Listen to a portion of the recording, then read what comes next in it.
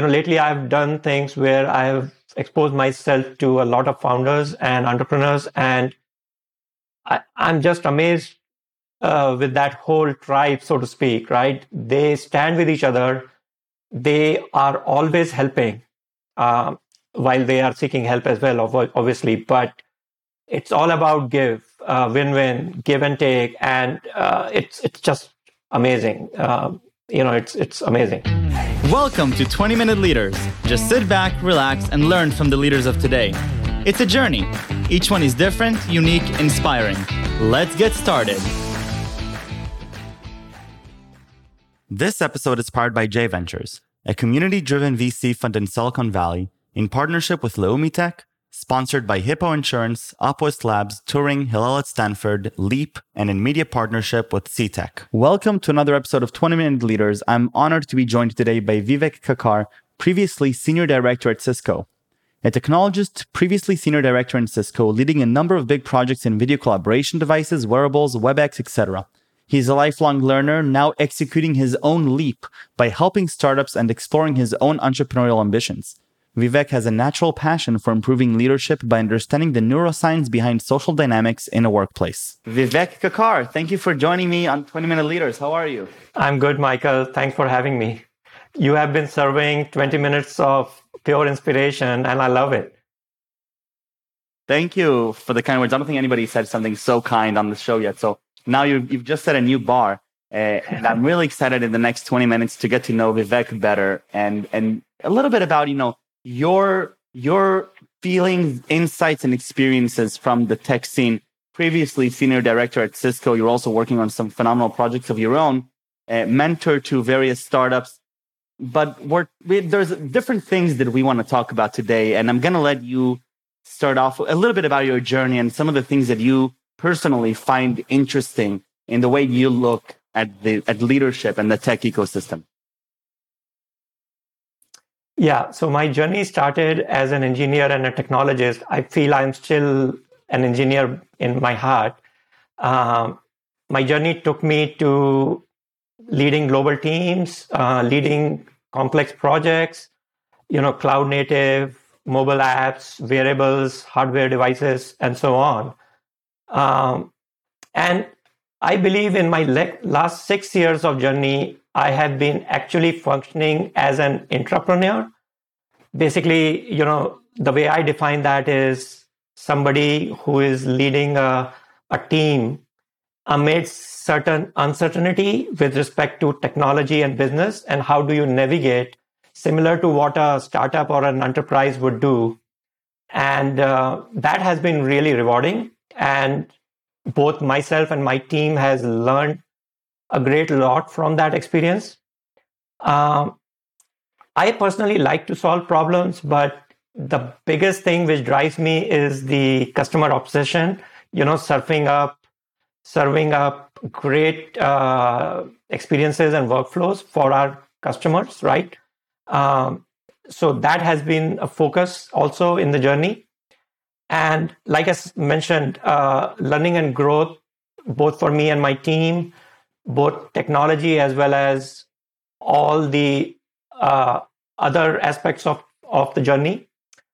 One thing I want to call out in that journey is the understanding of human behaviors and social dynamics in a global setting, in a team setting, and what neuroscience brings as a limelight into that aspect. I fundamentally believe that neuroscience and neuro leadership should be taught to everybody, maybe in undergrad or at some point of time. And what that allows you to do is to able to actually understand the science behind high performance teams and higher engagement in people. So that particular aspect has been really interesting and rewarding for me. Good successes as well as great understanding around that. And then having been in big enterprise for some time, I have recently started to actually delving into helping startups through some accelerators and understanding how startups function, how founders function and how I can help as a technology leader. So that has been a very rewarding moment for me recently, and it's that's where I am. And actually, I'm a good resource for anybody who actually puts a lot of weight behind learning and feels that they're too old to maybe learn something new.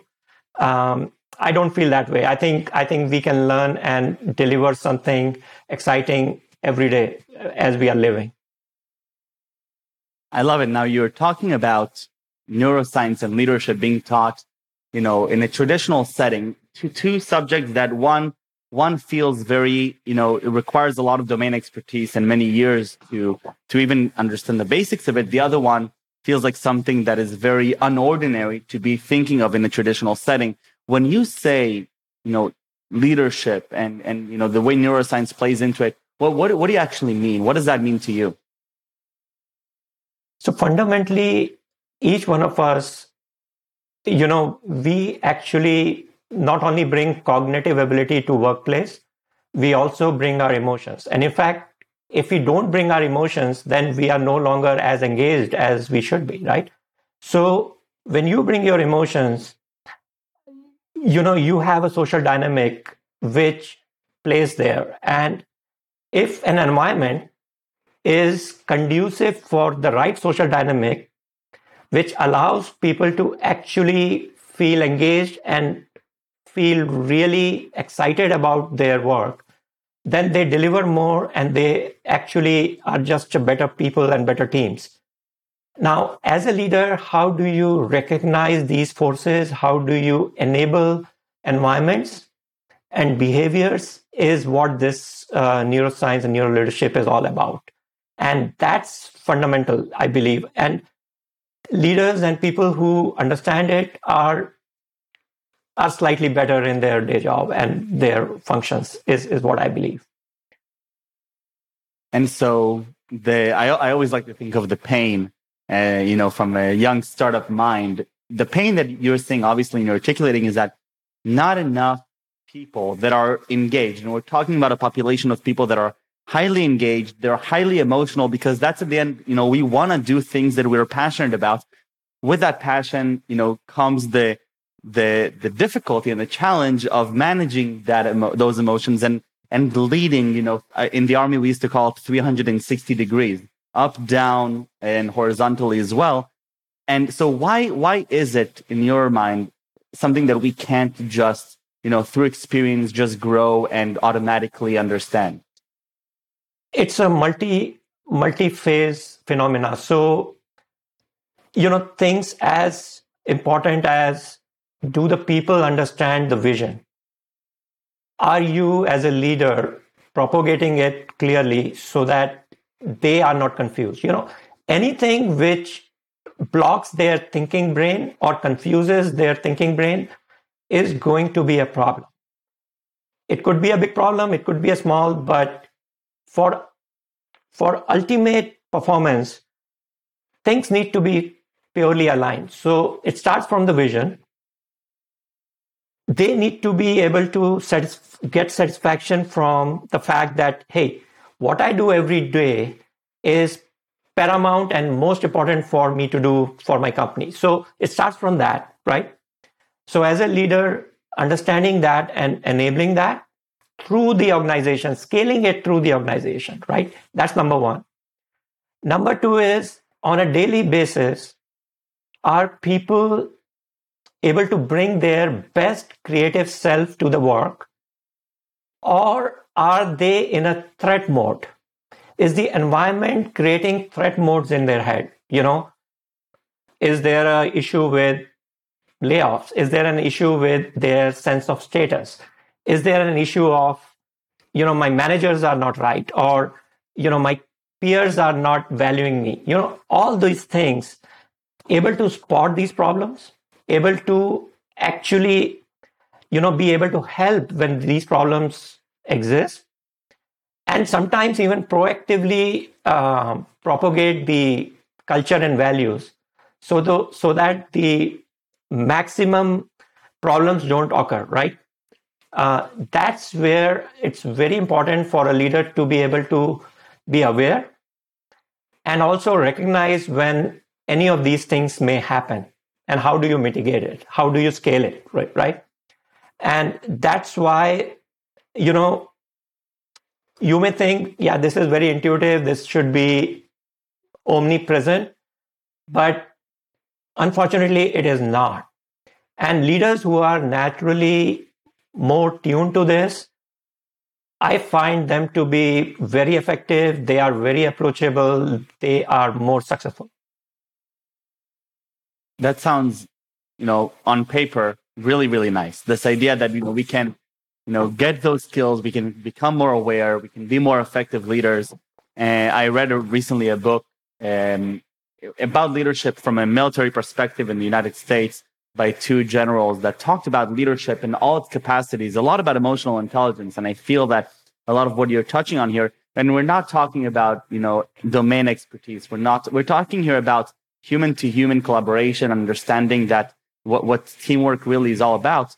So in today's world, for example, a young entrepreneur, I will soon, sometimes start my startup. How can I, as a leader, hold myself accountable to these skills and be able to both question whether I'm, improving on them, but also have some checks and balances like big organizations have? How can I do that as a young entrepreneur? Yeah, I think, I really like what David Rock, who has he's co-founder of Neuro Leadership Institute. He came up with certain forces which actually create threat in any organization, whether it's a startup or a big enterprise. And he calls it SCARF. Basically, as a founder or as a startup entrepreneur, if you can make sure that SCARF is, I'll explain what SCARF is, but if these forces are in check or in right order, then people in general will not be in a threat situation and will be highly engaged and performant. And basically, SCARF is an acronym for status. So people in your team, they are feeling the value, they bring something, they feel good about that, and they are recognized and valued. So status. Second is certainty, that they understand their purpose, they understand their connection to the vision, and they understand where we are going as a team, whether you are a small or a big team. Third is A, which is autonomy. They have the right autonomy at their levels to be able to be empowered, right? To perform and to deliver, right? And then R is relatedness, right? They are feeling that they are part of the team. They are not an outsider and all that, right? It's like, I'm part of the club, I'm part of the team, and so on. And the last is F, which is fairness. That, hey, it's a diverse team. Everybody is included. Everybody is valued. It's not about race. It's not about religion. It's not about a club or a friend or anything. Everybody is equal. This is so fundamentally correct and important, but it's like, hey, yes, this is normal. This is natural. But understanding it and making that happen on the ground will do everything. Will do all the magic. No, that makes a lot of sense. It's obviously, it gets more and more valuable as the team grows and as the complexity grows. But I imagine that understanding the importance of it and growing as a leader is important from day one, right? I see sometimes people saying, yeah, you're right, I'm the CEO of the company, but I'm not yet a leader. Now, my perception is a little bit different. From the moment you've chosen to take the responsibility in any capacity, you need to hold yourself responsible as a leader, as if you're in the battlefield, right? Exactly. It's a multiple hats, especially after doing a lot of entrepreneurship within big organization. When I work with startup founders and look at them, I mean, in a good way, they are toddlers. They need a lot of help.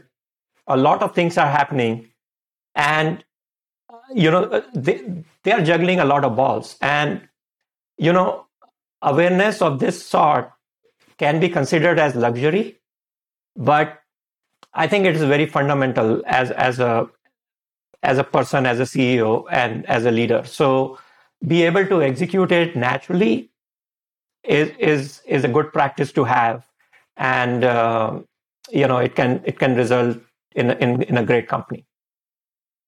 So I'm really curious, when you sit down with an entrepreneur, you don't have to give specific examples, but when you're sitting down with entrepreneurs, how do you give sort of that mirror, or how do you provide that, that conversation starter to even talk about these things? Do you find that they're very open to it? Do you find that they're very aware? Do you need to bring more of the awareness in? How does the dynamic work with you?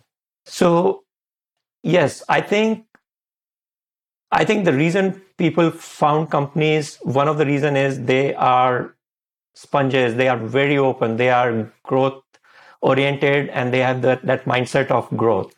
And yes, they are very receptive, but they also attach it to revenue or what it does to their company at that moment. So what I've also found is, depending on the phase where the startup is, top of their mind, top 3 things on their mind is not this, right? It will be, how do I grow? How do I grow in North Americas or Asia or things like that? How do I generate more funding, for example, or how do I grow my trials or things like that? It's more on that at the early startup phase, and less about scaling a team. Now that phase comes, and that comes for every startup when they are scaling the team, and more than that, they are actually scaling globally. That's when this becomes really important. So depending on the phase of the team, phase of the organization, this may not be the prime top 3 things in their mind. And at that point of time, this conversation is really not really central. And that's okay, But if they are aware that this will happen, this will come, and they are aware of it, I think that's good enough.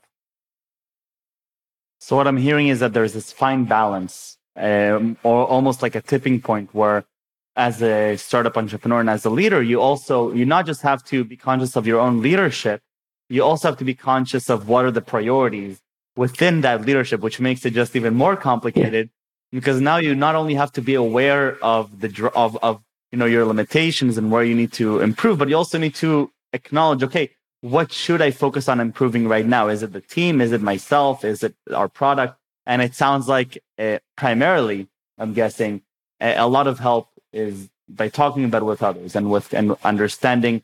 And the credit that you give a lot of entrepreneurs, I'm hearing, is that they're like sponges. They're coming in, wanting to learn, wanting to be open-minded, and wanting to improve, right? Absolutely. And it's very, very